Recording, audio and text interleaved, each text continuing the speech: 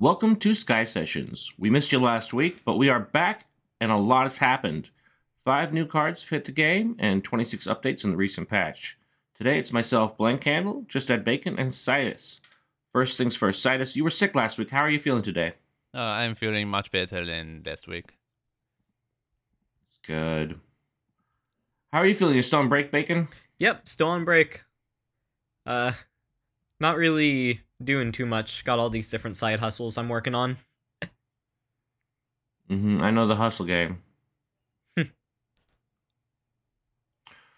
So what are we more excited about? The 5 new cards or the patch? So at the moment we are recording, actually the patch just went live for a couple of hours. So even though this is a huge patch, I didn't have the chance to meet the patched card in actual games.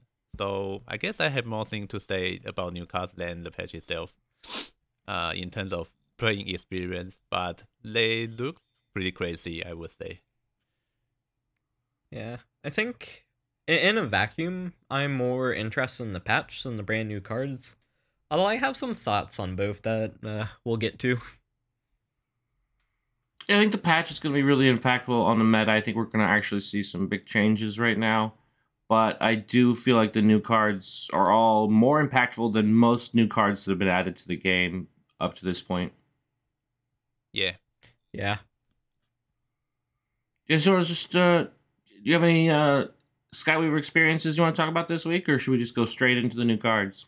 Y'all, Actually, earlier... before we start, Yeah. I have a question for both of you guys. Okay. Uh-huh. We changed our patching schedule from bi-weekly balance patch into monthly, but with a bigger change each patch.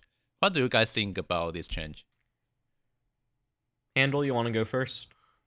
Sure. I'm pretty positive on it in the most part. I feel like I think if they put like 3 cards in the last patch instead of 0, mostly Winland Biker, and maybe 1 or 2 other cards in the last one, I'd be really happy with the big switches.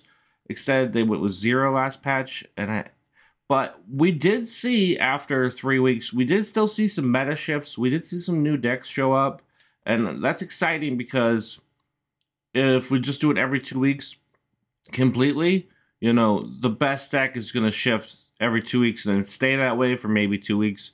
But giving them people a month to play around is more time to be creative, and I appreciate that part.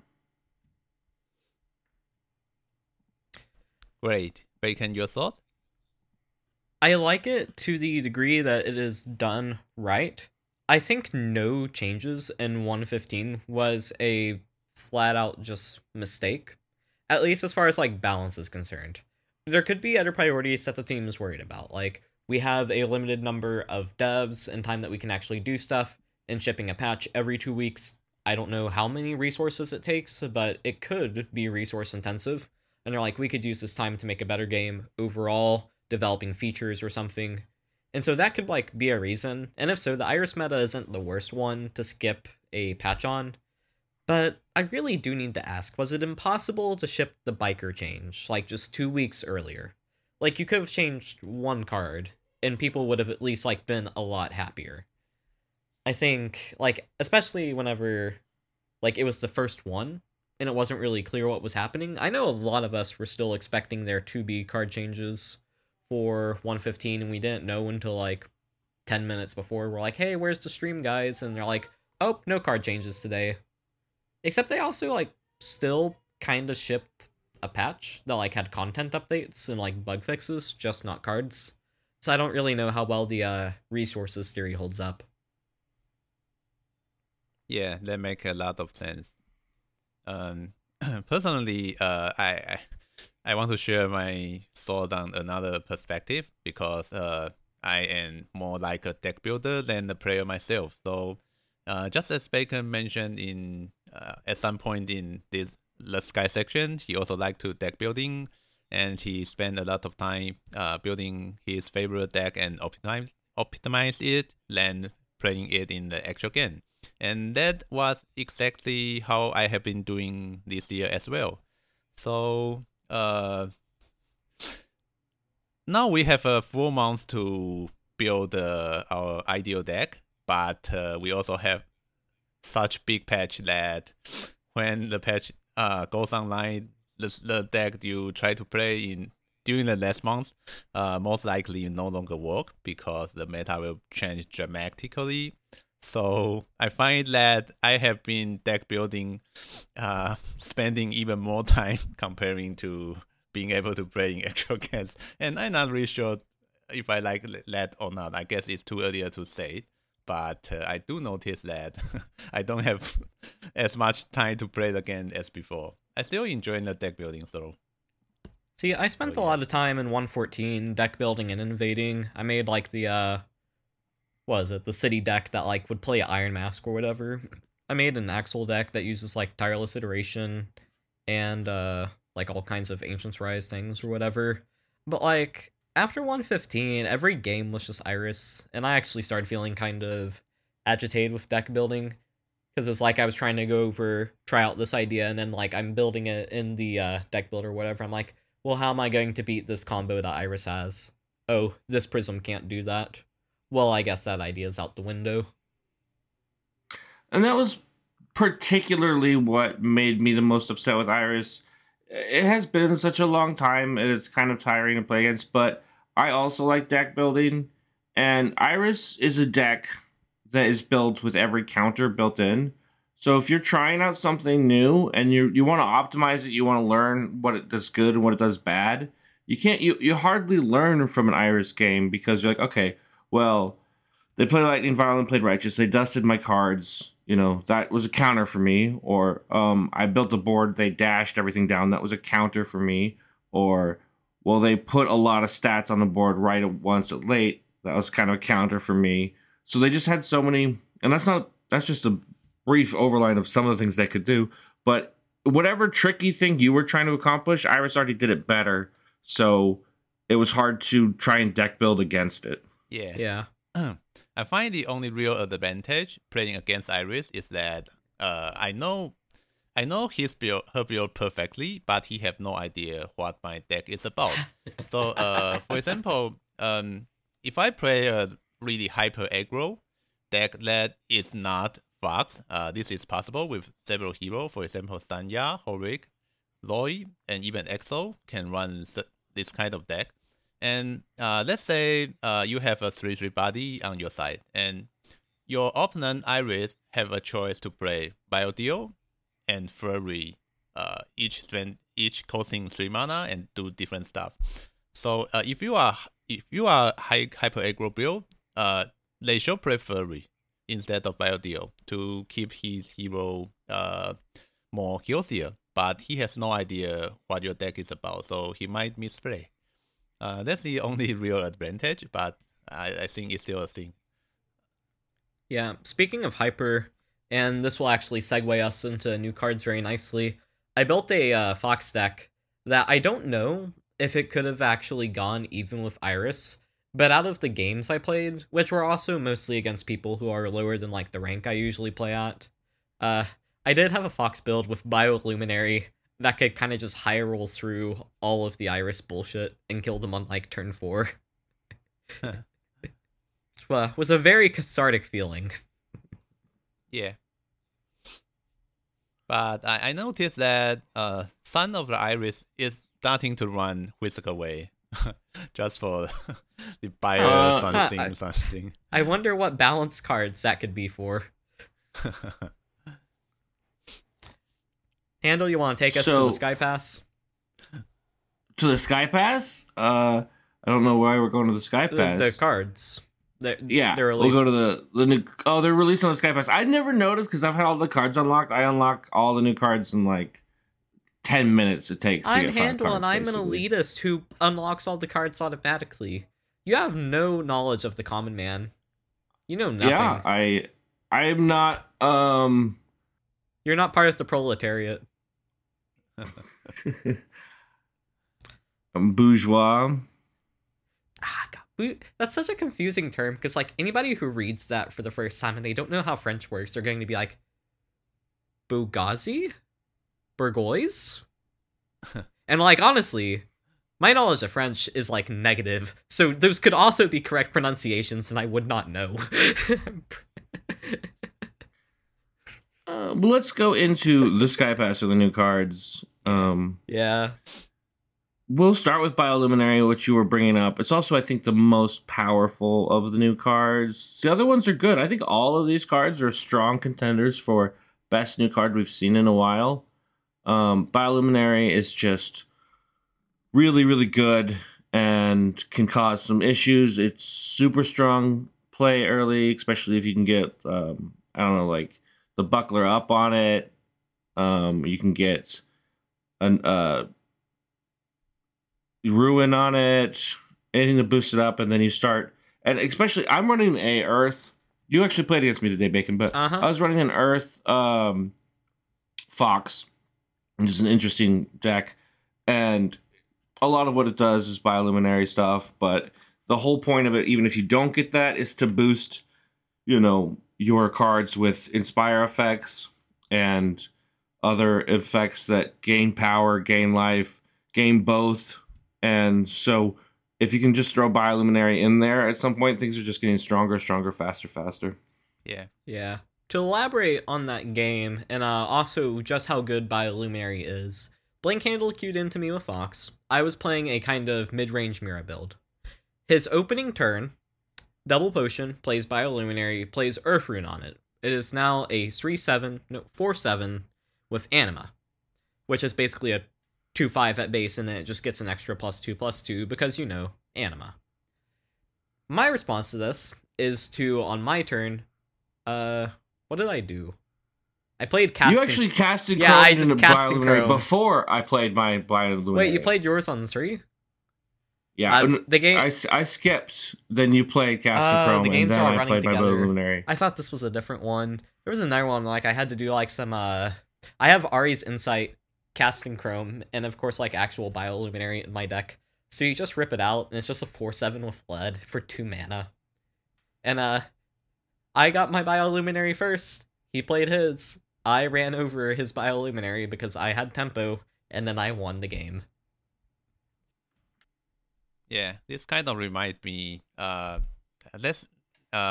the last year when the meta is more bluish, we have stood up into Glacier combo, and people are complaining about it. And it's a 4 mana 4/7, and now we are having 2 mana 4/7. So I think it's really going crazy. Honestly, I don't know what to make of Bioluminary. It almost... how does Bioluminary get printed? It's the question. Because, just as a 2 mana 1/5, that's already a very good stat line. And it has, a useful ability, too. It's not the most useful, but, it does stuff.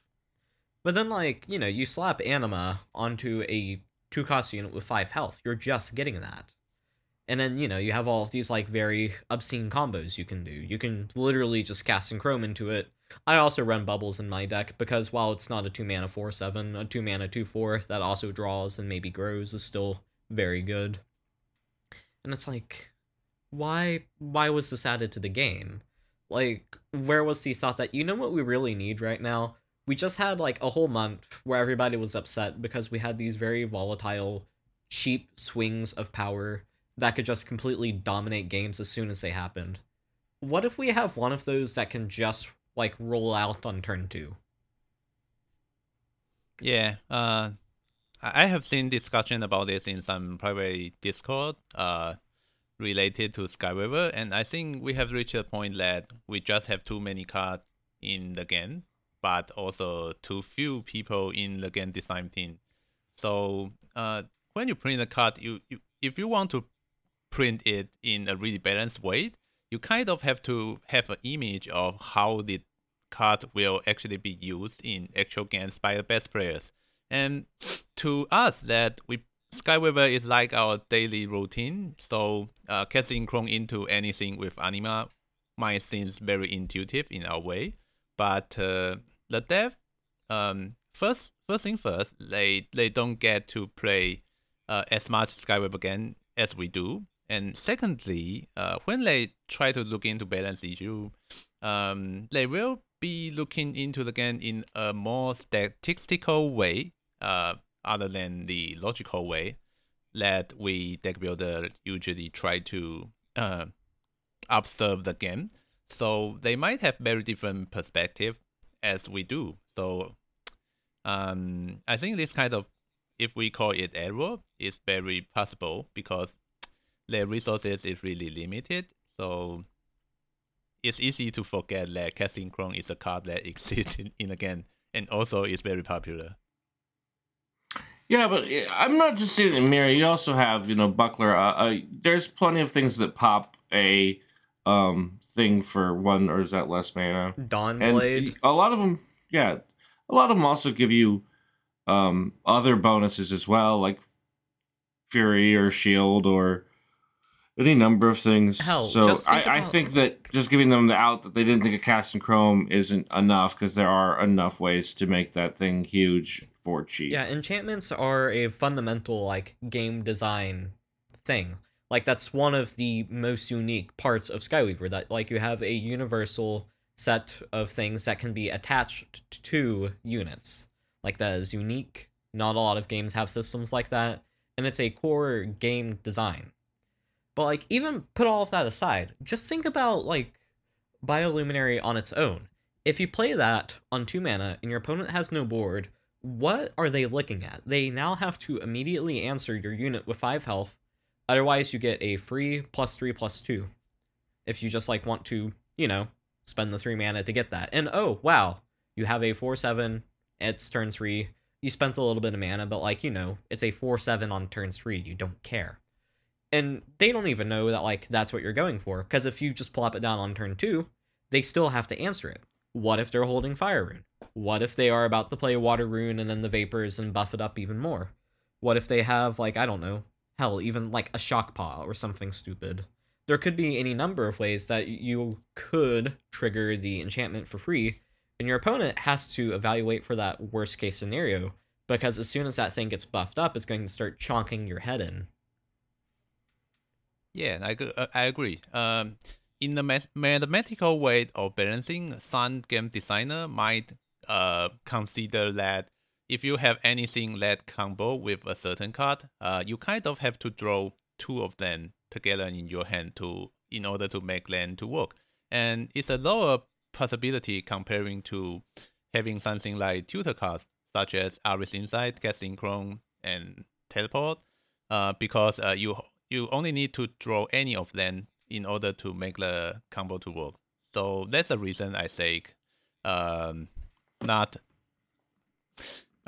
considering Casting Chrome interaction is much an error comparing to the other enchantment override mechanics. But I do still agree that even if you need to draw anything that can override the enchantment, this is still very broken. Here, hang on. I've got something else I need to elaborate on. A while back, somebody told me that, like, they really liked whenever I made a joke about, like, having the bacon bits section of each episode or whatever. That was not a usual segment, but today I'm bringing it back for something very important, because I'm going to teach y'all people about Bayes' rule. Citus, you reminded me of this because you started talking about, like, statistics and, like, 2-card combos and such. Bayes' rule is a bit of problem for that idea. So there is a way using math that isn't really important for me to explain, where you can have priorities for some event, and then you adjust your priorities for that event happening based off of other information. This is how, like, take an easy example. Women have such and such rates of getting, like, breast cancer or whatever. I think it's, like, 2% of US American women will actually, like, get breast cancer in their lifetimes. The test for this has about, like, an 85% hit rate, but 15% of the time it fails. So you go get it once and, like, you might have some chance of having breast cancer. It's 2%, but then you'll have some result from the test. It could be right, it could be wrong. What you can do is that since you already have that extra information, you can actually, using math, figure out, okay, here's the odds of it being a false positive. I can go get another test. You can plug that probability back in, and you can get really, really good predictions with that. Why do I bring this up? Suppose your opponent plays Bioluminary on turn 2. You do not know anything about their deck composition or what is in their hand. But you might think to yourself, they could either be holding something that is going to trigger the enchant, or is not going to trigger the enchant. Now, if they had something that would trigger the enchant for free, would they have already played it? Depends. If it was possible for them to play it, they probably would have already done that, unless they were worried about something like Whiskaway. If you're talking about like Earthruin, Buckler Up, and you are not a Wisdom hero, they're probably just going to go on ahead and play that. However, if they are like a Fox or somebody, and you are not a Wisdom player, then you are going to see that Bioluminary, and you're going to go, okay, could they be holding something? Well, it would be very easy and very profitable for them to be holding a Dawnblade. Would they run that in their deck? Yes. What are the odds of them having Dawnblade in the opening hand? Normally, you would take Bioluminary and Dawnblade, and you would put them together to calculate that chance. But since we've already got the Bioluminary, you just take that as a given, because that's how statistics work. So, you've already seen the Bioluminary. The odds of them having a Dawnblade in the hand, I believe it's like anywhere from 15 to 18%. And suddenly you're going, okay, that is about a fifth of the time that I get completely shellacked and killed on turn 4. I have to answer this now. I do not have a better choice. Does that make sense? Because I think it's pretty intuitive for most card players, because card players have seen it so many times that, like, maybe if they don't understand the math, they understand the feeling they get when they get destroyed. Yeah. Look, just look up Bayes rule, listeners. It is, first off, it's really cool, because, like, we do all kinds of wacky things with Bayes rule. It'll tell you, like, test evidence in series whenever you only have a range of probability. But also, you can use it to improve your game. All right, let's go on to the second card, Glean Guide. That is a 2 cost. All of the new cards are 2 cost. This is a 3/3 air unit, so we're seeing another air unit for agility, which is a pretty big push on air in agility lately. The text reads, after your hero attacks, dust the enemy's top 2 dead cards. What are your thoughts on this, Titus? Oh, I really like this card.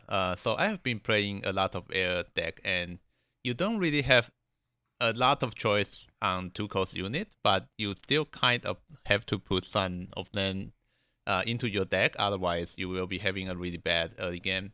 So I think Skykeeper has been a pretty stable unit in the air elemental deck, and now we have new choices that have its own strength and weakness comparing to Skykeeper.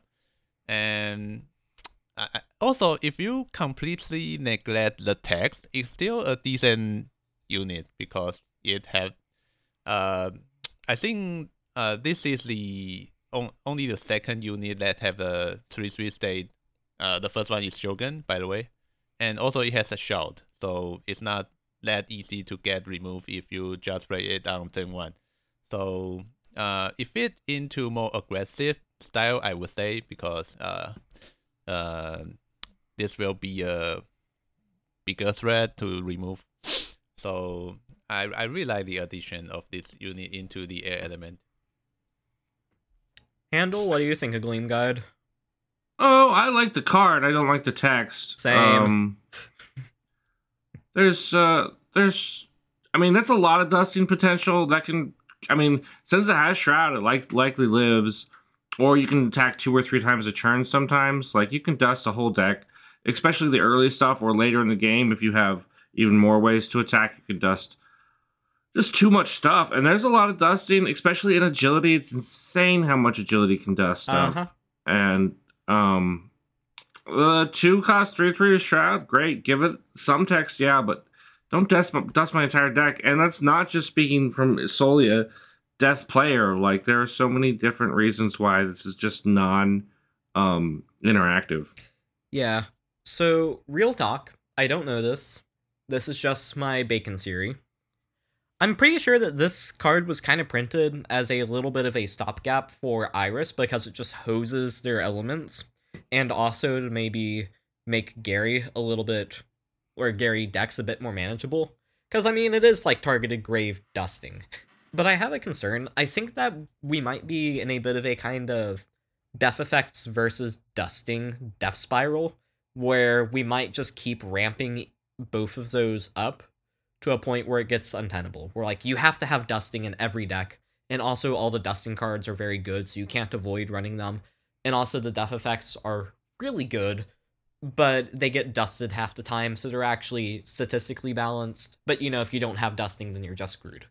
Case in point, aside from like this and all of the wild stuff with Righteous, like Jar Souls, like I was talking with a very good player literally earlier today, and he pointed out how like Iris has really good dusting with like, Lightning Vial and Righteous and all of that.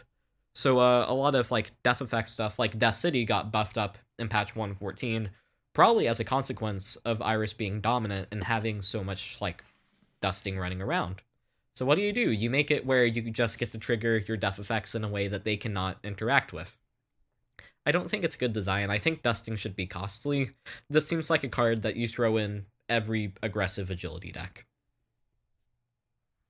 Yeah, I think the text is a bit overpowered. I think if you change the text into after this unit attacks, does the enemy's top 2 discard, and it will be a lot more balanced. Oh, that would be perfectly balanced. Yeah. Also, it like will if it introduce... attacks, kill it. Yeah.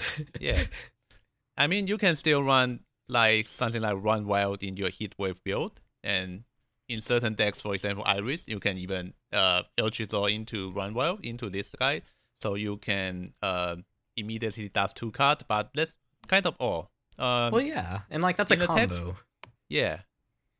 And combo is good in the game. And also, in this current form, you can very much play something like Cat in the Cloud into Sanya Speed and does like 9,000 cards in their graveyard in one turn. So they will not be feeling fun. Yeah. Funnily enough, I don't think this actually like helps at all for an aggro deck trying to beat Zomboids. Because all those times that your hero is attacking, you know what they have a lot of? Zomboids. You know what your hero is attacking? All of those Zomboids. Agi decks just take a lot of recoil, and even if you dust half your Zomboids, cool, the Grave Royal was doing 20 damage, now it deals 10 damage. Guess what? You still die because you are agility, and you start the game with like 10 health. So, it just makes all the other def stuff worse. I don't think it actually hurts the Gary decks. Yeah. Blank, you want to say something about it? I forgot. It's not important. Well, it's interesting that you have at 2 costs, you have Gleam Guide, you also have 0. Like, if there are important death effects to get in the grave early, and honestly, sometimes that's the most annoying thing, is when you get something in the grave, You're holding Ancient's Rise, or you're holding Rise from Scrap, you're holding Second Chance, you're holding... all these crazy good cards, but now there's 0 things in the grave, and at 2 mana they got 0, they got Gleam Guide, they've already had the chance to play Lightning Vial, everything's dusted, and you're holding these cards that are completely 100% dead, and that feels bad. Uh-huh. I'm going to get hate for this, because there was a lot of people who disagree with me. I, honest to God, think that Chester and Eclipse should both have Vlad. If we're going to have, like, dusting be this wacky good, then I should at least, like, have some guarantee that my death effects are going to trigger. Because those guys are losing a lot of stats to have good death effects. And their death effects are honestly just kind of, like, above average. Like, compare... It's just draw is so powerful. Compare Bubbles with Eclipse. Like, as a 4-mana unit, Bubbles is a 3/5 that draws 1 card. Eclipse has more keywords. Eclipse has, like, lifesteal and armor and wither and all of that. So he's more like a 3/3. And he draws 2 cards. But also, one of these cards draws every time, and another one draws you 2 cards like a fourth of the time. The math doesn't shake out. Yeah, Bubbles also has guard, but on top of that, it's more. I'd rather have a card now than 2 cards later. Yes. So many times when I'm trying to find lethal. Yes, something that always gets like overlooked in games is that like there is a discount factor on stuff in the future versus stuff now.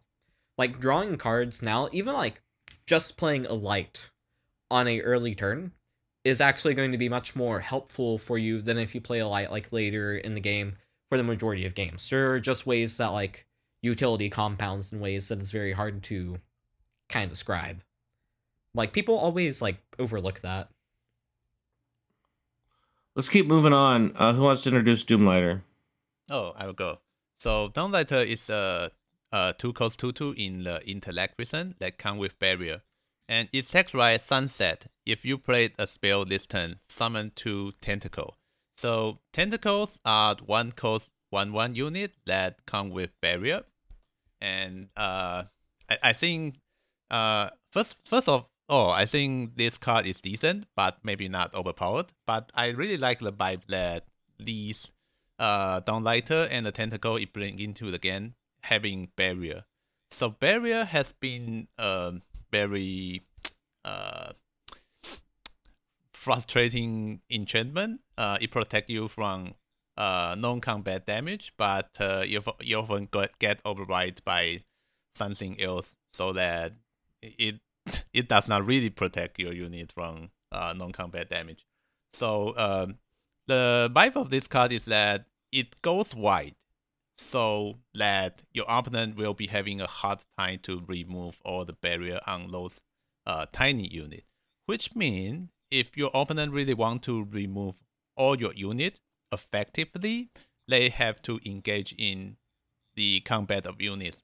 And I think that is the kind of lacking in the meta right now, because we all know we all make jokes about Skyriver being removed or whatever, but what is creepy is that the joke is actually true.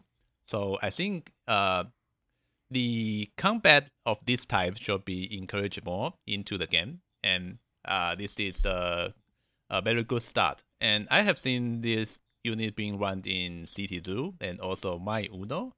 And another good thing about this card is that if you play it on very early turn, for example, if you go first and you coin into Downlighter, it's pretty good state on your side of the board already.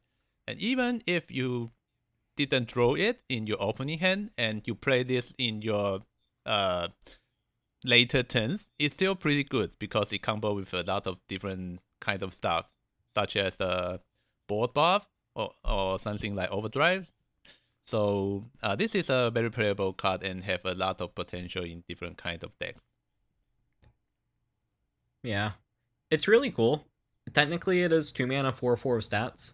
Most of the time, a lot of those don't materialize, but that's fine because you'll get burn damage for it. Doomlighter itself will die to banner, but like if it does, then you still have 2/2 of just little tentacles running around. If they can't kill it, they're going to punch one of the tentacles, but you know, you still have one, and you still have Doomlighter that'll keep generating. I will advise people be wary about letting this thing just completely fill up your board, because your opponent can just like drop an armor unit and then laugh at you. Yeah. Yeah, I think it's a good card. I think definitely a lot better if you can crystal into it turn 1 and you still have a second crystal so you can build with it if it survives.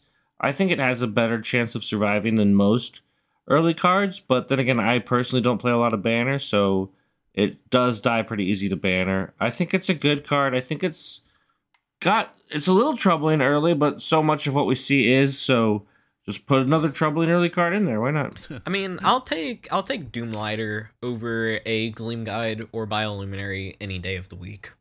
Like, I much prefer Doomlighter's design.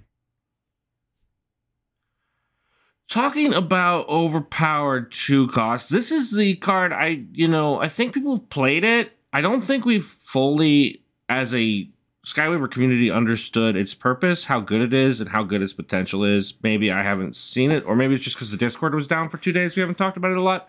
But Dawn Delver has a lot of potential. It's a 2-cost 2/4 heart card, which text reads, after a unit's death effect triggers, attach shield to this unit, and that unit if it's not dead. This is a wacky card. Yeah, on the text of it, if you play it right, if you play it in good conditions, it is basically a 2 mana 2/4 shield. And that's good. That's usually the most it will amount to, but like, that's not bad. It'll be fine for tempo-focused heart builds. And also, like, it can have, like, interactions with Death King or stuff. Curiously enough, there's also a weird edge case with it, where if your opponent triggers a death effect, from like their own Death King or Molten Heart or Rot Hound, and you have Dawn Delver on board, Dawn Delver will gain shield, and it will also give your opponent's unit shield, which is really weird. I don't think anybody will encounter that interaction for at least a couple months, but it does exist. Yeah. It also gives units in your hand shield if you play something like Phoenix Prawn. Wait, what? Yeah. That's great. Theoretically, you cannot really say this is an error, but I would say this kind of interaction is really unintuitive, and you have to actually see it in gameplay in order to learn it. And that's not the kind of design I think should happen in the card game. Yeah. I'm going to disagree with Bacon here on how often you'll see that stuff, and also in the fact that it's just a 2/4 with shield. Heart has an insane amount of 1-cost death units. We've got Violet, we've got Mechaboyd, we've got Crypto, We got Fun Guy. and Fun Guy. We've got things to hit them. We've got, like you already mentioned, Rot Hound. Plenty of ways to trigger death effects, even after they're in the grave, or from other things. You can have a Dawn Delver with shield, pop a shield, get another shield, put shield on it, get shield. You can have that thing get a lot of shields, and you can pretty regularly, I wouldn't say every game, but I'd say definitely every week, not every month, or every day you play it, you'll be putting shield on an enemy card. Or, in what meta getting are you shield, putting a getting shield? the shield from another card. Getting shields from another yeah, card. you can definitely like steamroll shields. Like if your opponent plays a def unit and you attack it with Dawn Delver could have the shield before because it got shield when you played it, and then after it kills that unit, it can pick up shield again. Yeah, it can like carry its shield around. My only thing is that don't expect to use its shield giving ability that often. Oh. Yeah, where like it's shield. Yeah. Yeah, because like immediately I know that some people will be like, oh, I can play Death's King on 4, and then next turn I can play Dawn Delver, and I'll play Crypto, and then I'll play Pyrocrafter, and then Dawn Delver will give like all my units shield, and like that's not exactly going to happen very much. No, you get from Molten Heart every once in a while, and from Rot Hound every once in a while. But yeah, planning on giving your other cards shield frequently is not really a good plan. Yeah. Also, we didn't mention the case of the Zomboids. Each Zomboid that dies will give you shield, as well as every Mechashroom. And yeah, the Zomboid interaction is good because Elder Woods as well. Yeah. Death effects are very common in the game. That's part of why dusting is so powerful. I wanted to mention one other case. I'm sorry, I'm a little not with it today. I forgot the card's name. I was running a light Horic deck, as well as a light Zoe deck, which was kind of, the Horic deck was similar to the one you made, just some changes, Bacon. But the other 2-cost light card was shield in Heart. Oh, Light Knight. Yeah, you can get a lot of shields between Dawn Delver and Light Knight, comboing and just being able to take out boards. One doesn't have shield, the other one has shield, vice versa. And just have a ridiculous amount of shields and light cards in Heart at 2 mana. Yeah. It is a good unit.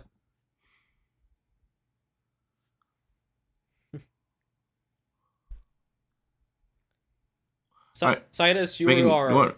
Oh. Go for it, anyone. I didn't want to do the wisdom card. Fine. That's why I made you. Candlekeeper is a 1/5 for 2 mana. All of these are 2 mana. It's fire, it has lifesteal, and whenever you play it, it gains +1/+1 for each 5 max mana you have. It does something. Citus, bail me out here. I think this is probably the most balanced one among the 5. Because if you play it for 2, 1/5 lifesteal seems a very fair state. And if you want to play it for more stage, you have to play it in at the later stage of the game, where even if you play it as a 2-6 or 7-3-7, it will be much easier to handle for your opponent. So it's not overpowered in any way that I can imagine of. Yeah. Also, just for me, I think Blank Handle was going to introduce this card because it's a Candle Keeper. Yeah, I think it's weird that we're at a state where like the most balanced unit in a set is like a 2-mana 1/5. Because like most of the time that would usually be like pretty like oh that's kind of bulky, that can hang around, but we're just like 5 health, yeah we've seen it before. Yeah, it's resistant. Yeah. I don't have we much. We need to get Neferti Pat or buffed up now. Did you want to mention the card art thing? Because you were talking about that a little bit, Bacon.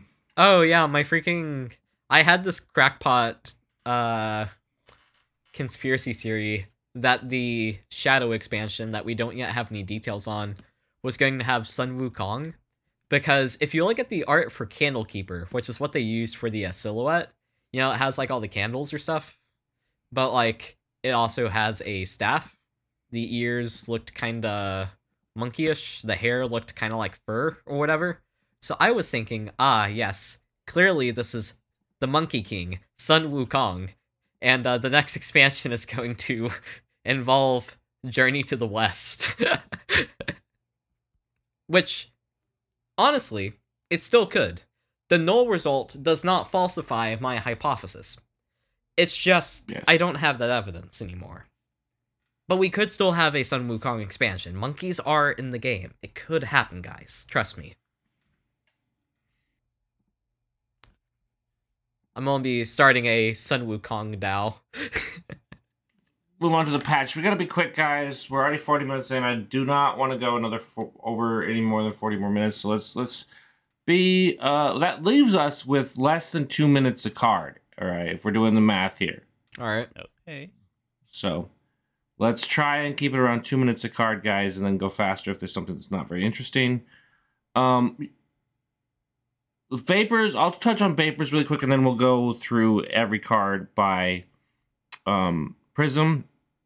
Vapors got a pretty, I would say it's substantial change, because it changes the way you play Vapors. Even though it didn't change cost or anything, the text changed from when this enchant is removed or dusted, give your hero +1 health and draw a card, to now, when this enchant is removed or dusted, give the enchanted character +2 health and draw a card.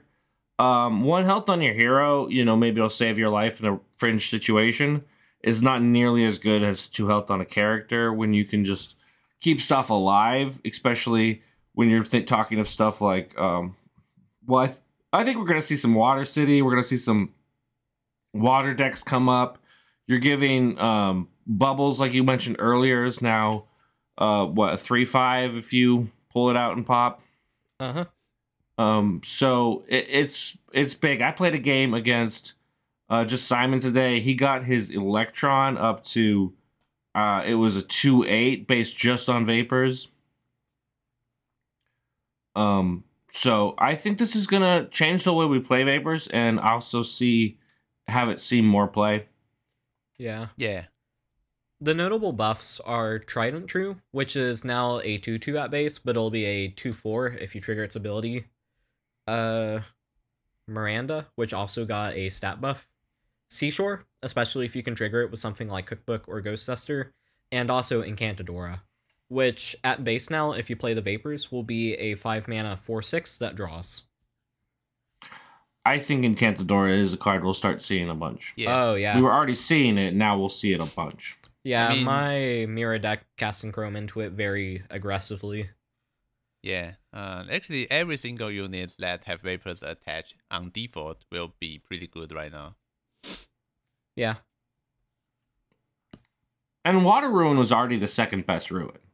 Yeah. Yeah. Also, School of Fish looks really good as well. Oh, School of Fish is going to be like very silly with Ghost Tester and Cookbook. Yeah, especially if you have playing Anima, because you can school a fish into +2/+2 on the one cost, and then give them another +2 health with something that pops that as well. Yeah. I'm calling it now. Anima might become a design problem down the line. Well, I guess we'll see, because most change in this patch is actually buff, so there are a lot of different ideas to test. But yeah, and I think people should. I want to say that about people listening to this podcast is do test some stuff, and don't, the first time you get absolutely smashed in a game, the first time they play something and you get totally destroyed, don't go, well, this is broken, the game is broken. It might be, but give that deck a try, and then give other decks a try, because you might find something that's even more broken. Mm-hmm. But don't immediately assume that the best deck is the first deck that beats you, because there could be better decks to find. Yeah. Okay, so let's move on to the card. Bacon, do you want to introduce the dragon? Yeah. I'll just do all the strength cards, and then we'll cover each of them. Yeah, so Tiamat got its stats moved around a little. It was a 9/9 for 9. Now it is a 6 power, 12 health unit for 9. Much chunkier, going to be helpful for dealing with Mass Confuse. Its Play and Glory effect is basically the same, except it also dusts the units now. I mean, it's dusting. It's just good. Yeah. Am I going through all the strength units, or one by one? Sure, we'll do one by one. Yeah, I mean, that dusting is frustrating. At 9 mana, you think, oh, they already got all their value for their death units. That's not even close to the case, because that could be the turn after they play Ancient's Rise or whatever. I think that's a big impact. 12 health is huge. I already ran into this card twice in ladder, and I only played like eight games. So I think we're gonna see this. Yeah. After 2, kinda 3 years of Tiamat just being like incredibly disappointing, I'm glad that it actually has like immediate board impact and is scary to deal with. Yeah. The bad news is that if you are playing a Death Effect deck, before this patch, if you bait cast red, you really kind of feel safe to play more Death Effect unit. But if you're playing against Tiamat, it's no longer the case, because now they have kind of like double cross res to dust your unit. Mm-hmm. And well, life will be very, very difficult if you are playing Death in the deck. Honestly, I'm gonna put Death in a bin for now. It's just not playable. Nope. I mean, even though it got buffed so much, it's not playable. Yeah, it's just one of the first like design traits I learned about Skyweaver was that the Strength Prism was actually like supposed to originally have like weak dusting effects, and I never really got that. I think it's kind of been abandoned, but like Strength has got some of the best dusting in the game now. Like it has Chomp, which is just brutal, Kozrath, and now Tiamat. It also has like Unstoppable Chop for more disruption, and very often Strength is being paired with Fox and Agility, which has Lightning Vial and Zero and Righteous and like now Gleam Guide, and like anything that tries to use your discard pile is not reliable. Yeah. Keep going, Fox. Or Bacon, whatever. Wow, thanks. Yeah, so Archeloth got a makeover. It is now Treefolk Goliath. It's the same old effect that you probably have never seen before. After an ally unit is summoned, gain +1/+1. It was a 3/4, which was kind of pathetic for strength. Now it is a 3/5. I like this card a lot. I play it in 2 different decks that I like to play. The decks are not meta, and they're not good enough to be meta, but I think this card is really good on 4. It's really good on 3, but, it's not going to be part of the deck that breaks the game. Yeah. Sidus, anything? This guy is really difficult to use in extra games. I have tried Earth Horric and Earth Titus, but they are not as powerful as other elemental decks, and I don't think adding 1 heals will help that much. It did help a bit, but I don't think it's enough for this unit to be in the meta deck.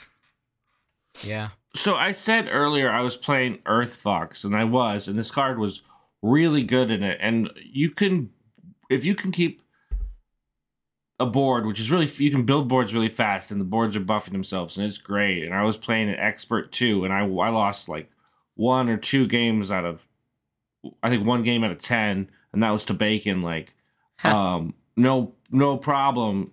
Go up through Expert, probably get to Master. But I played some private games with people who are where I usually am, and they destroyed me. So I think it'll be fun, and it'll be great for new players to play an elemental deck. But it's probably not going to be part of the deck that is really going to be holding the Grand Weaver position. Yeah, no. If the card needs you to play other units to be good, and it's already a 4-mana unit, it's usually not going to be good. Well, the problem is if you are playing, let's say, Earthfog, there are a lot of better options as 4-cost unit, and I can immediately think of Overheart Brawler will be better than this guy, because first, it has better state. Having 1 additional health will make it really, really harder to kill comparing to this 3-5. And also, it encourages you to go wide, which is always good against hard removal, because you don't want to buff a single unit to huge state to just have it killed by your opponent's Judgment, Waterline, or Germinate. You want to have a lot of threat on your board instead of a single threat. So I don't think this is as attractive as the Brawler, even if they buff its health by 1. Yeah, I mean, the deck runs 3 4-cost cards: Pudo, Treefolk, Goliath, and Overheart. And Overheart is the best of those ones to get out first. But I mean, 4-cost is where you try and play a 4-cost on 3, and then on 4, and then on 7, generally. Yeah. Moving on, a month ago, Dracomantium got a massive buff, and by massive buff, I mean it was basically killed. It became a 10-mana unit with 6 power, 6 health. On play, it would give every ally armor. It already had Guardian armor, by the way, so it didn't actually gain any armor itself. And it would also give your spells plus 2 cost for the rest of the game. Now, it has 4 power, 8 health, and it no longer taxes your spells. Somebody else go before I have an aneurysm. I haven't really played into that or either play it myself, but on paper this looks like a lot more playable compared to its previous form. It's 8 armor health added with lead. That's pretty respectful. You also have a lot less things that take out armor, but the ones that do take it out are guard, but the ones that do take it out are being played more, so you can get run past pretty easily with the decks that do that. It's a better card than it was recently. Draco's been everywhere, and we'll see where it ends up here. I'm sure you have a much more thought out and expansive, because I don't generally play this card, but you do, Bacon, or you try to. Yeah, and I am not playing it this patch. There is a problem with very expensive units in any card game. It's kind of just called like the big unit problem. The question is, how do you design something that is very expensive? Because if it is very expensive, hard removal exists in every game, and it's always going to be able to delete whatever big silly thing you have is, unless your thing has like the magic text that like this cannot be targeted by the kill the unit spell. Except other spells will start to get to a point where it's like, but this one can kill that unit, and then other units will be like, except for those spells too, or whatever. So like you have an arms race. On the other hand, there's a fundamental issue, which is if the thing is going to sit in my hand for the entire game, then it has to be really impactful. But you don't want games to get to a point where, you just play it and then, LOL, I win now. I don't hold this opinion currently, but a bunch of people are kind of complaining about like what Undragon is, and that's kind of like the opposite side of the issue. This right here, there's no adjustments to Gary or Burn or really anything in this patch. And if there's any card in the deck that I feel should be like a good way for control decks to counter burn, that should be Dracomantium. Because, like, it slaps armor on your hero.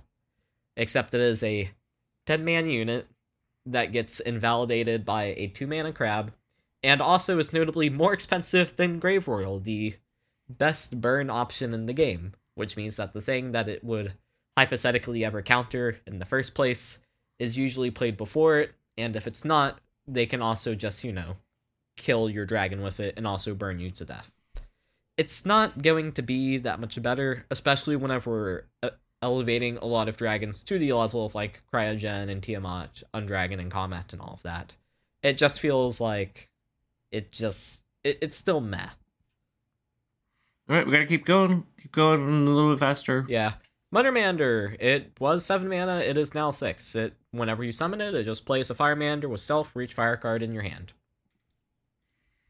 This card's good. I think this will help. I think this is a really good target to enhance Firefox, because this one was a little, like, this is often the one you're holding where you're like, oh, one turn earlier and this would have been really helpful. So I think this is a really good buff and a good place to buff Firefox. Yeah, the fire package kind of got gutted like 12 patches ago, with Trailblazer, Run Wild, and eventually Hot Dog all getting nerfed. This is a late game buff for a deck that's trying to be really good in the early game. I don't think it helps much. Also, why would you ever play Fire when you could play Metal? I'm actually thinking about Fire Titans right now, because not long before we released Waxen Piper in Wisdom, and with recent patch we introduced Candlekeeper, so that means Fire Titans get 2 additional fire units to choose from, and now they buff the Mothermander. And the difference between Firefox and Fire Titans is that Fire Titans is really good at defensive thing and also tutoring stuff with something like Eldritch Law, which means you have more possibility to get your Guardsman early on. So you will be having a bigger chance to be able to play unit above their mana curve value. So maybe Fire Titans is possible right now, I would say. And it's with this Mothermander change that really make me want to try to deck building Fire Titans. So I guess I will try it after this Sky section and share with you next week. Yeah, I'm sorry, but I just don't think that works. If you're going to play an elemental deck... Alright, next card. Come on. Okay. Chromeosaur. It's 6 mana, it has dash. On summon, it gives 7 cost and higher units in your hand and deck, minus 2 cost. It was a 5/5 with Chomp, now it is a 6/6 with no Chomp. I had a problem when I played Chromeosaur to wait till turn 11, so this will be nice to just force me to play it when it's good. Yeah. I also think it's better on curve. Yeah, it is. Yeah. Situs, you want to tag in for agility? Yeah, we're on to the agility cards. The first card is Queen of Jacks. It is a 6 cost 3/6 with the attached spell. What's that called again? Yellow Pair of Jacks. Pair of yeah, Jacks. yeah, pair of Jacks. Yeah. Decent hand in poker.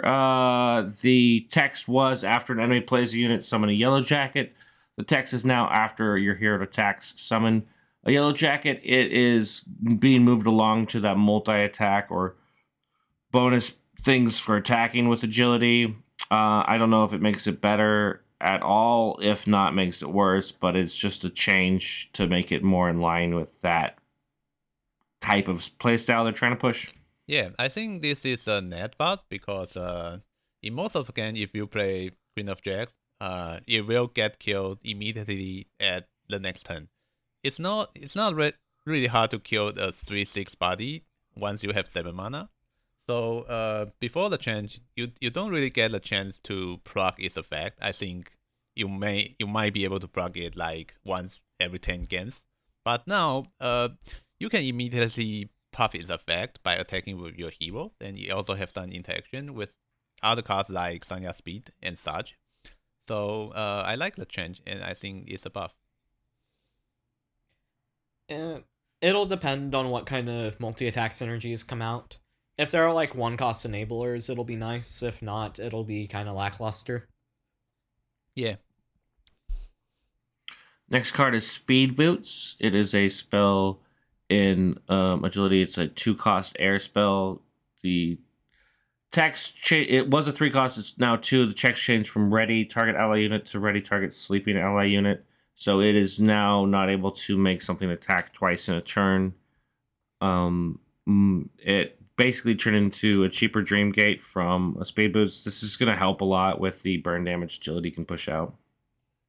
By help a lot, I think you mean help their opponent sleep at night.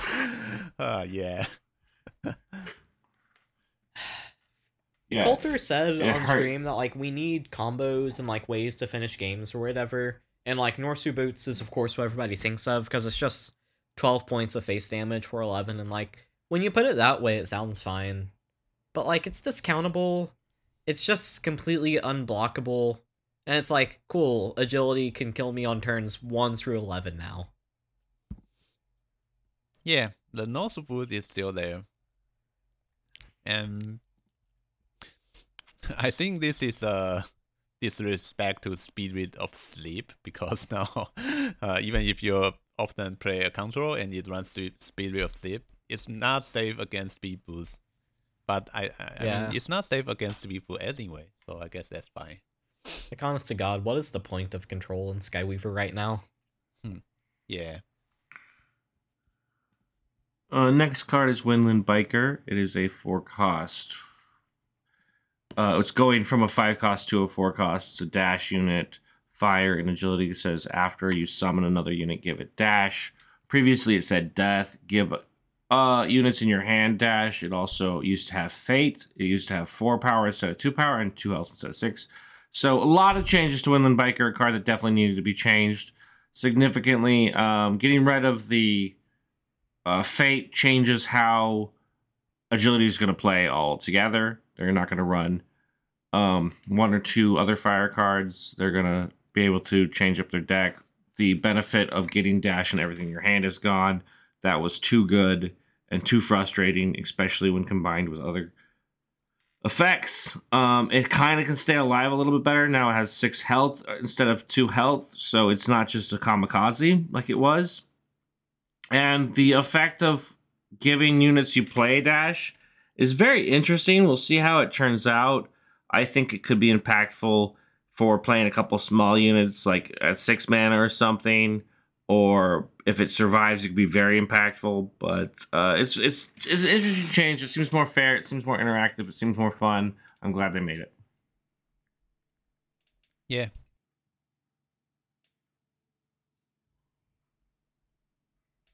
Anything to say, Megan? Yeah, I mean, it went from being a spell to a unit, but it went from being a very busted spell to a kinda good unit. It'll need like other partners to actually get anything rocking and rolling with. Which, speaking of partners, our next card. Yeah, Soul Pirate Titan. It was a 20-cost fire unit, a 6/6 with Wither that has 1 less cost for each damage your hero is taking this game. It went from 20 cost to 25 cost. I have no real opinion on this change. I don't really care about Soul Pirate Titan, especially now with Winland Biker was changed. Just, I guess, fuck off is what they're saying. Like, just get out of here, Soul Pirate That's Titan. what we do stateside. I love how this card is basically like an immortal zombie that just whatever nerf you throw at it always comes crawling back. It's William Afton. I always come back. It's horrible.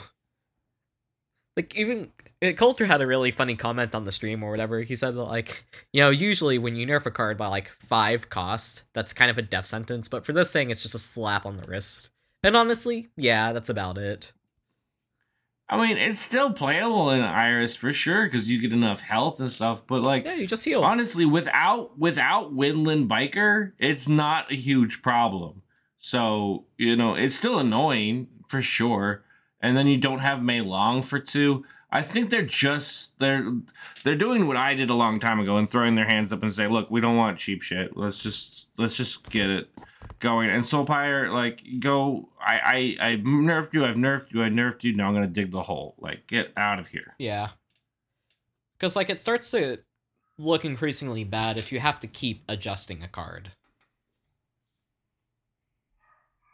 Yeah, I mean, how many times have they nerfed that card? And they buffed it, too. Not only have they nerfed that card a shit ton of times, they've also buffed it. Yeah. When they went from 6/6 back to 7/7. I think it's had, like, 4 changes now. I think it's more than that. Maybe 5. Surely not 6. Probably not 6. Yeah. Next card is Evasion. It was a 1-cost spell in the air element that said your hero cannot take damage this turn. They've tuned that down. Oh, it's got banner. Importantly, it says banner. They tuned it down to a 0 cost. Your hero cannot take damage this turn. Banner, spell, and agility. I think it's good in the right deck. I don't think the right deck is good. Yeah. Weirdly enough, it's a buff for Lao Sensei. Because, like, you actually know what you out of deck with Lao Sensei every time now. Yeah. Yeah. I think they are introducing a lot of interaction with attacking with hero multiple turns with these patches. So I guess we might see more cards that is related to attacking with your hero in Agility Prison in the future. And this might be the preparation changes for the future.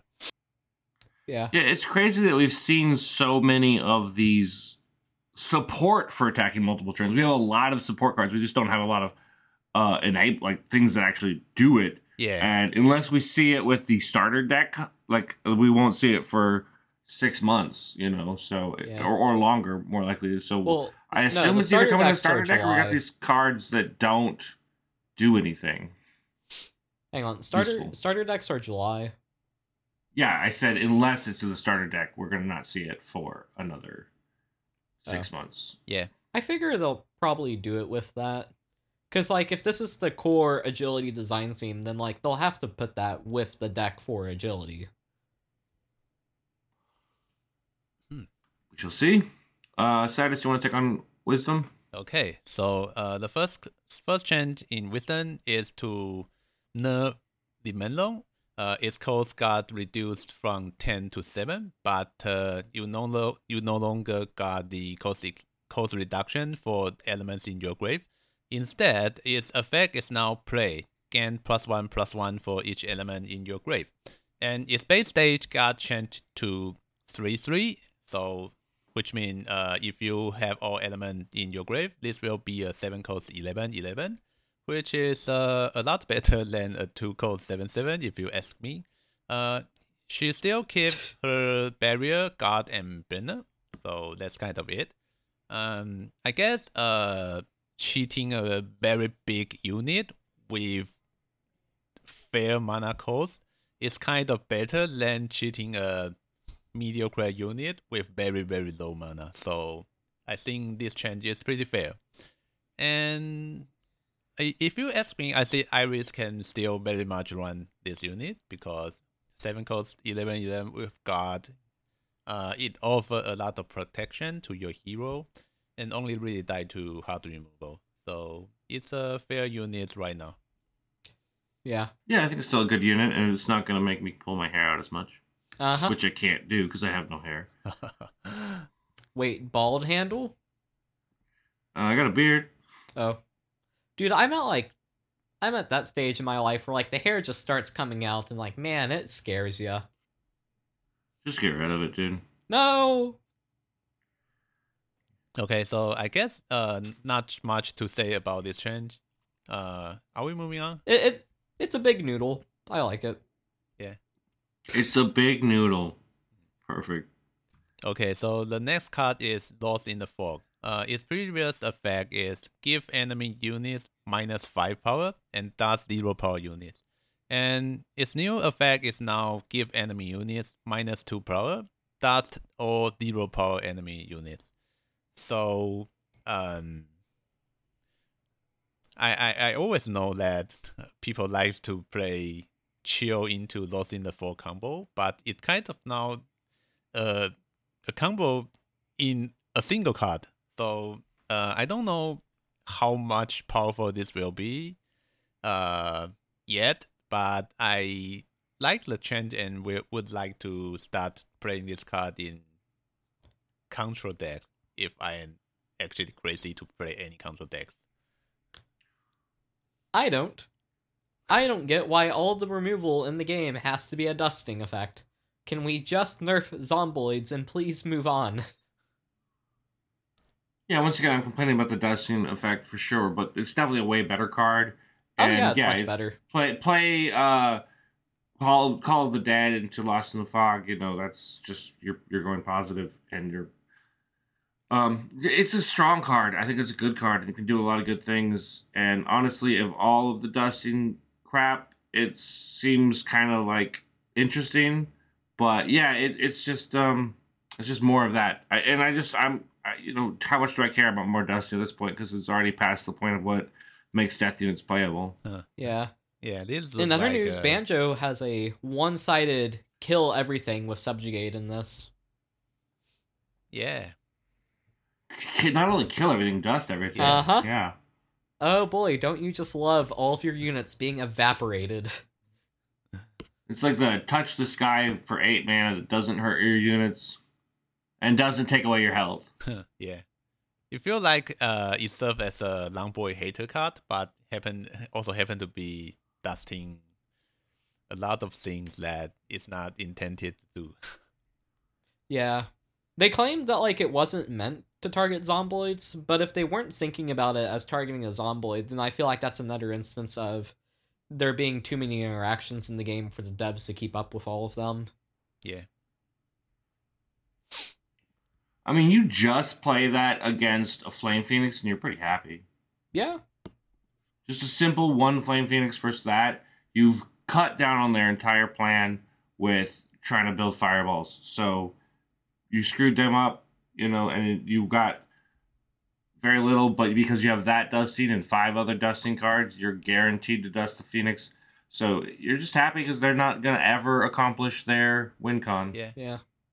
Handle, we have another big noodle. Read it off. This is not a noodle.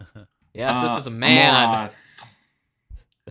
Why am I reading this off? He was doing... Besides, you're doing wisdom. Okay. So Amarua was the ACOS 610 unit. It got changed recently, and then with patch 116, we are buffing its new effect again. So its effect was give units in your hand and deck +1 health. And this effect got buffed to give all units in your hand and deck +1/+2 instead in this patch. I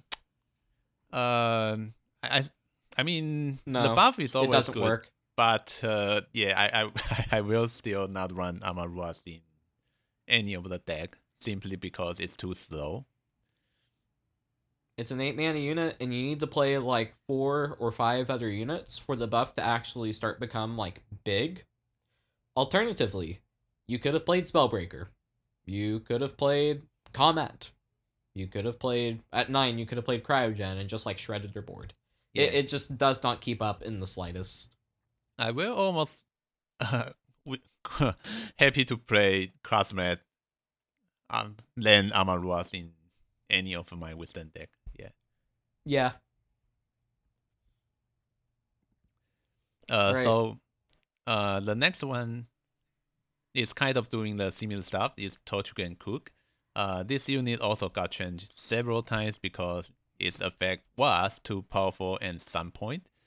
So before patch 116, it's a 6-code unit with 4/3 guard armor, and its effect right Sunset give +2/+1 to a unit in your hand of each different element. And in this patch, we got a lot of change. So first of all, its cost got reduced from 6 to 5, and the stay line got changed from 4/3 to 3/6, and all the traits got removed. And the effect changed to Sunset give +1/+1 to a unit in your hand of each different element. So when this was first released, I think is the 6 cost 4/4 with armor, and its sunset effect used to give +2/+2 to units in your hand. And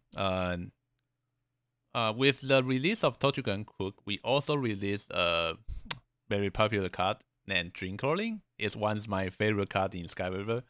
And the idea Tortugan Cook works is that you try your best to cheat it out with 4 mana, Dream Calling, and then buff your whole hand, and then you just run generate loot strategy. Having +2/+2 on starting from turn 3 to like turn 5 or turn 6 is pretty big for any loot deck. So the unit is considered too overpowered and got several nerfs from that time. And then Dream Calling also got hit because Iris has been using it to cheat a lot of overpowered unit. So since that point, we almost never see Tortugan Cook. And even with this change, I would say it's a slight buff. I still don't think anyone would like to run this unit, basically because it has no immediate impact on the board, and we actually have other units that have impact as soon as they got played, and I'm talking about Bio in the Heart Prison. So the buff from this unit is kind of too slow, if you really ask me. So it kind of has a similar problem with which Amaruas is having. So I don't think this change is enough to bring it back to the game. My guess is they put 20 buffs and 10 nerfs in a hat and just pulled out 5 cards or 6 cards and just went, okay, loses traits, loses cost, loses 1 it's just it went through a washing machine and came out different. I don't know if it's good or bad or what's going to happen next. I played Hespera today, and he was running a Axel Zoo deck that was like really cool and interesting. He had like Bill, Tortugan Cook, Boon of Nettles. Pretty sure he had Tireless Iteration there too. Of course, though, I was playing Bioluminary, so I will let you guys speculate as to how that game went. Yeah. Okay, so the last Wisdom card that got changed is also a buffing card. It's Signet Secrets. Its cost got reduced from 8 to 6, and its text has -1 cost for each element in your grave. Give target allied units +2/+4 and Burner. And the new text is give target allied units +1/+1 for each element in your grave. So the change kind of share the vibe in a way that they choose to change Menlong. So you have less way to reduce the cost of this card, but you also give more state to your unit, which means it's still kind of cheating if we ever call 6 codes for the 8A state cheat, but it cheat in a better way for both players' gaming experience, if you ask me. Yeah. I miss when like the Prisms had unique divergent designs that were clearly delineated. This is literally a strength card called Hugify. But I guess Wisdom is good at buffs, so whatever. Yeah. I just think this is a bad card now. You can play 6 mana, you can play a 9/6 that dies and produces 9/3 more. Yeah, but like that's stuff. a death effect unit. I'm just saying this also needs a unit to be on the board and play 6 mana into it. And unlike Hugify, it doesn't give dash or anything. Yeah. So I don't think we're gonna see this very much. We still don't even. I'm going to make a puzzle, which really involved with disabling Diesel with casting Quickness Secret onto Drillbot.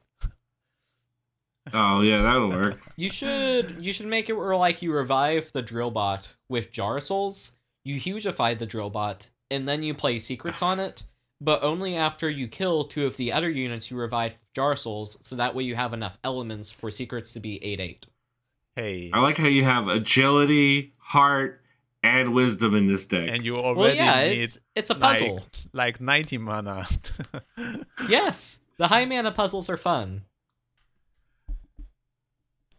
We're going to move on to Heart. Now, the first card in Heart is already been, I think, the most talked about change that we've got. It is Undragon. Undragon was a 10 cost 8/8 unit with stealth and lifesteal. I thought it lost stealth, but I guess it has stealth again. I don't know where stealth comes and That goes. was a visual bug in one of the patches. It never lost stealth. Okay, so it is a 10 cost 8/8 with stealth and lifesteal. Its text reads play, summon 5 zomboids with guard and lifesteal. The effect is now play and death, summon 5 zomboids with guard and lifesteal. That's huge. That is... We're going to see it. It's hard to buff an 8 or dust an 8/8 with stealth, even with all of the things that are dusting in the game. Also, you get the 5 zombies guaranteed. You get, let's say you've played Gary. What are you getting? 28 in stats for 10 mana that have that do at least 10 damage of burn and 10 damage of healing. Seems pretty strong. Yeah, so I've got a hot take. I don't think that this actually helps Zomboid decks. I feel like you already killed them, like, fast enough with Royal on 9 that there's not really scenarios where you play Undragon on 10 unless you just don't have Royal. But I feel like probably the best builds are either Zoe or Axel. Axel has Zavi, so you really get Royal consistently. Also, Giza finds Gary. If you run Undragon, you interrupt that, and you just make your deck slower. If you're playing Zoe, guess what you have? You have Blitz, you have Pandora, so like you've already got really good draw power. I don't think it actually helps Zomboid decks that much. I think it'll find places in other decks, but you're right. I don't think it is a Gary-centered deck thing, but you'll see it there too. People will play it. It's interesting because now it is once again at least decent. It's good if you bring it back with like Raise from Scrap. If you bring it back with other cards, like Undragon's Pact and stuff, you're still getting an impactful death effect again. So it makes it better out of the grave. I think we're going to see Undragon. At the very least, we're going to see it because people think it's busted. But I think it's pretty busted. 10 mana, you got to get there. But like, if your goal is to make it to 10 mana, you can do it. I feel like aggro is really good. I could be wrong because like Irish just got nerfed. And, like, eventually, Bioluminary will have to be nerfed, too. It's just an insane card. So, I don't think it's going to be too powerful, but I could be wrong. The next card is Old Fogey. It is never going to get its name changed. It is forever Old Fogey. Yeah, it's Old Fogey. Always. It has to be. I have a tattoo that says Old Fogey. That was a poor life decision. So I changed the name to... what? Nothing. I have to listen to this again to edit it, so I'll know what you said. Yeah, you can. I will be busy at that time, and I will not answer my direct messages. Yeah, so they changed to Elder Shroom. They're hinted at tribal interactions in the future. That was also part of the reason for the change to Tree Folk card earlier. What was it? Tree Folk Goliath. Tree Folk Goliath changed. Now they're changing this to Elder Shroom. It's Fogey. And we also did not change the text, but we gave it 1 power from a 0/3 to a 1/3. I think this is more substantial than it's getting credit for. As a 0/3, it's got the guard impact that slows down maybe a little. It's still a huge dusted target, but 1/3, it actually does something. So it breaks stealth. I mean, it breaks stealth, yeah. It also breaks, shield, and it pings something. It's Micron drones. It went, yeah. I think it's a substantial buff to get 1 health, 1 attack. Next card is Miranda. Its power went from 3 to 2, and its health went from 2 to 3. Its play effect is to attach Vapors to target ally unit. We already mentioned the Vapors change. It has attached to it School of Fish, which is a 4-mana spell that is draw, play, and attach banners to 2 1-cost units. So I think if vapors become a huge thing, we'll see this more. I think Water City, like I said, is going to be a thing. I don't even know if Water City wants to play Miranda so much as other cards, but it'll probably see at least some tries. So we'll see that. Yeah, Miranda is just a weird card. Yeah. There's also not next a card's- lot of good targets for School of Fish. That's that's the main problem, I would say. Because 5 mana, draw a card, give something 2 health, and have a 2/3 body isn't fantastic. Yeah. Trident True is coming out here. It changed from power from 3 to 2. It is now a 2/2/3 cost unit with vapors attached at sunset. If you have no mana, attach mana crystal. Really easy to get that draw and 2 health from this. And get a mana crystal would probably possible with 4 health now. It'll survive and you can use the mana crystal. Probably not, but that is a possibility. This will see play. This is cool. Any other comments? It's good. Yeah. I think I still will not be using any mana crystal into play it early on, but it's a decent turn 3 play, and I think it's even a better play if played at a later stage of the game. Because 3 cost 2/4 is a tempo loss. But yeah, you don't really want additional card in early game if you are trying to play for a control-ish type. But it's okay to play it on the later stage of the game. Yeah. Next change is to Humongous Room. It is a 4 mana, was a 4 mana 2/5 with a Slay and Death effect, give units in your hand +1/+1. It had Guard and Lifesteal. This is a card we've actually talked quite a little bit about because it's been something that's always been interesting. I like the card. I found it very fun and engaging, and it's definitely been the maybe worst card I've put into a deck because of its usability in situations. They buffed it to now it's a 3/5, basically turning it from a card that I was trying to fit into decks that fits in nicely to decks. I don't know if it needed a buff. It seems kind of out of the blue because it's not really attached to any other buff in the whole patch change. It's just by itself. Hey, also give Humongous Stream of Power. I don't care. It was kind of bad. Like, I tried to play it like a lot, especially in like my work decks. It's just very vulnerable. Like, it gets bullied down by a lot of better units, especially at the 4 cost range. And it just doesn't do a lot because like 2 power is very vulnerable because of all the zomboids that are running around. Yeah, I mean it's better. I'm excited to be able to play it even more because I like the card a lot. Yeah. Who wants to take on Intellect? Ooh, it has a dragon. Yeah, go ahead. Yeah, so Cryogen is now a 9 mana 6/7 stealth and armor on play and Sunrise, and that's the change.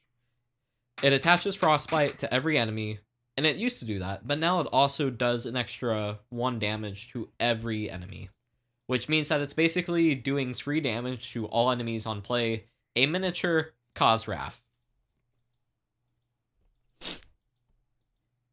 Yeah. It also got its power and health changed. Yeah, they took its power and health down a little. It was like an 8/8 for exactly 5 minutes because nobody played it during the Iris meta. But, I mean, it's just a lot better.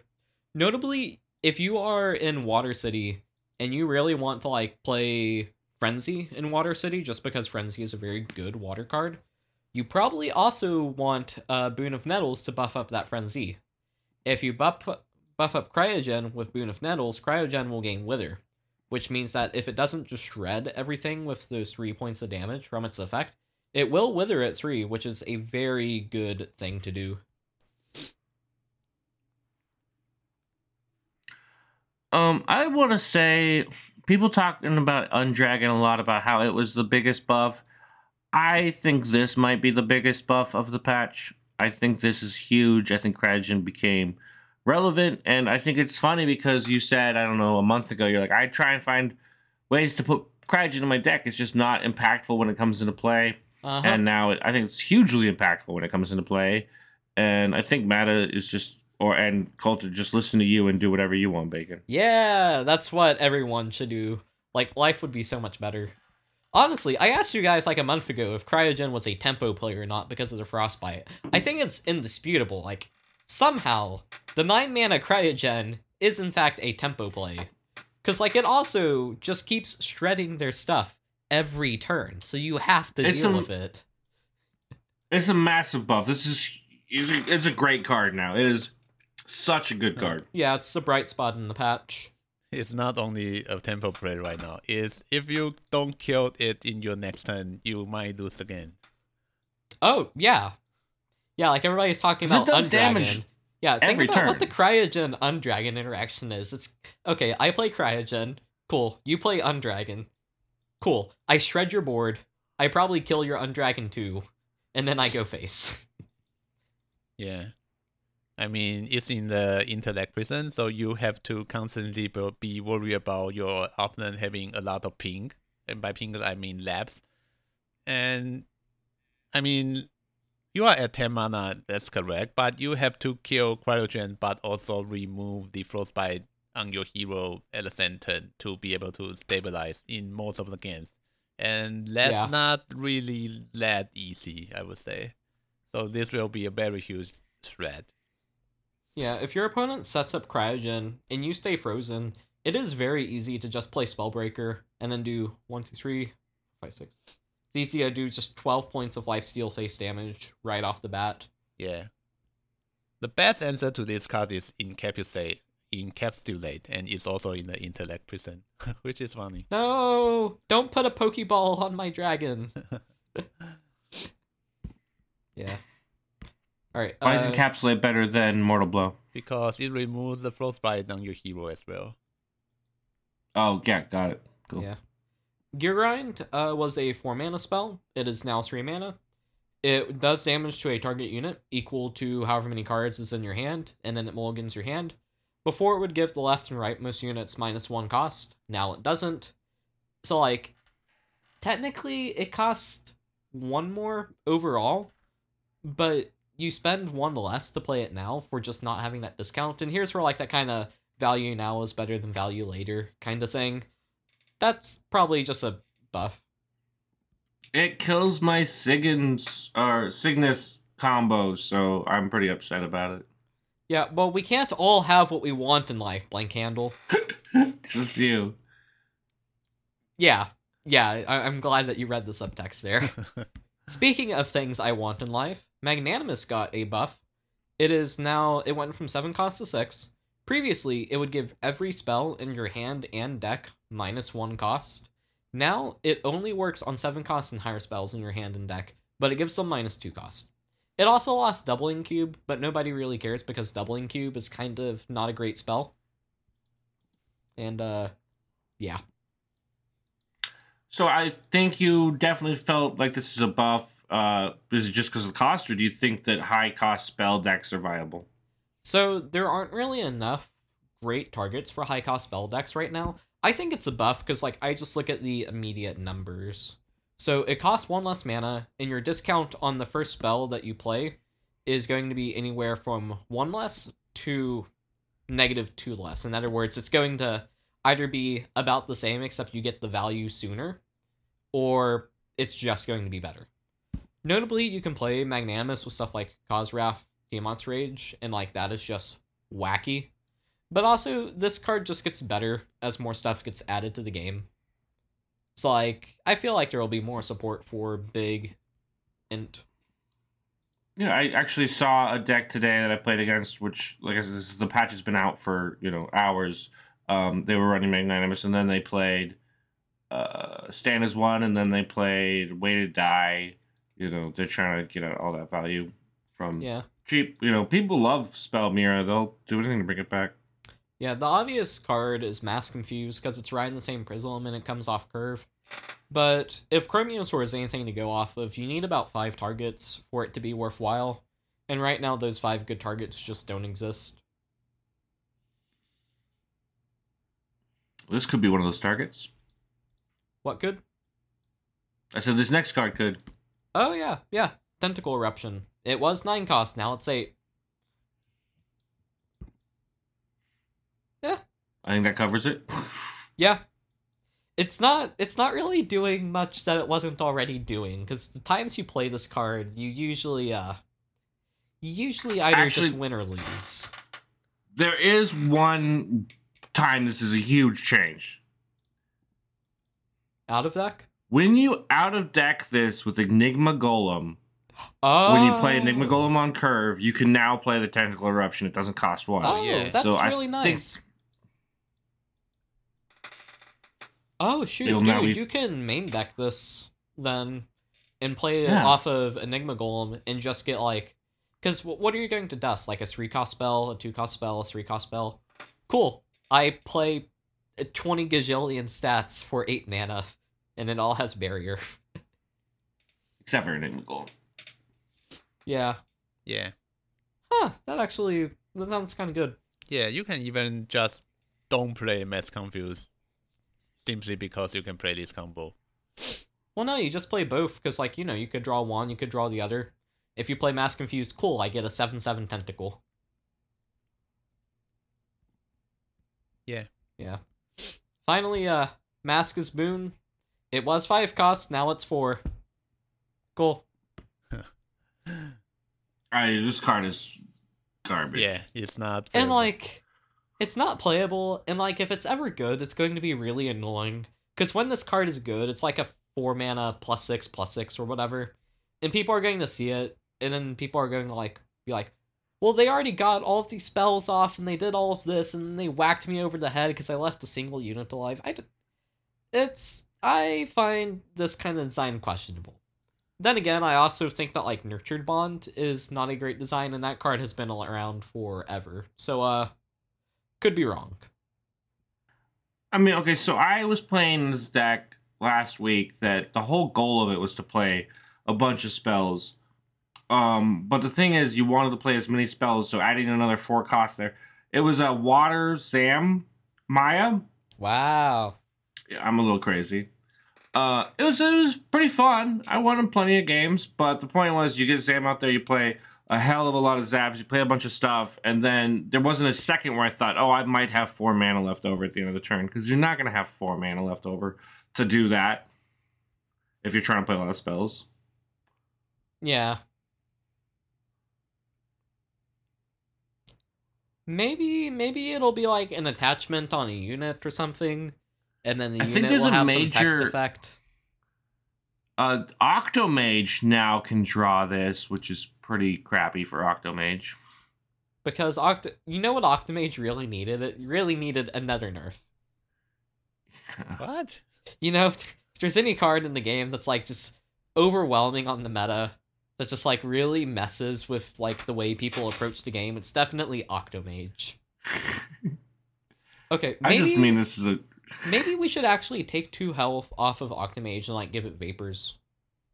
It would miss out on like the Mirror Will, but it would be better in every other scenario. Does it draw you a card? Yeah, it would just straight up draw a card on play. It's so hard to use Octomage. It's a 4 mana unit that has banner, but then like you have this clunky 4-cost spell attached to it too.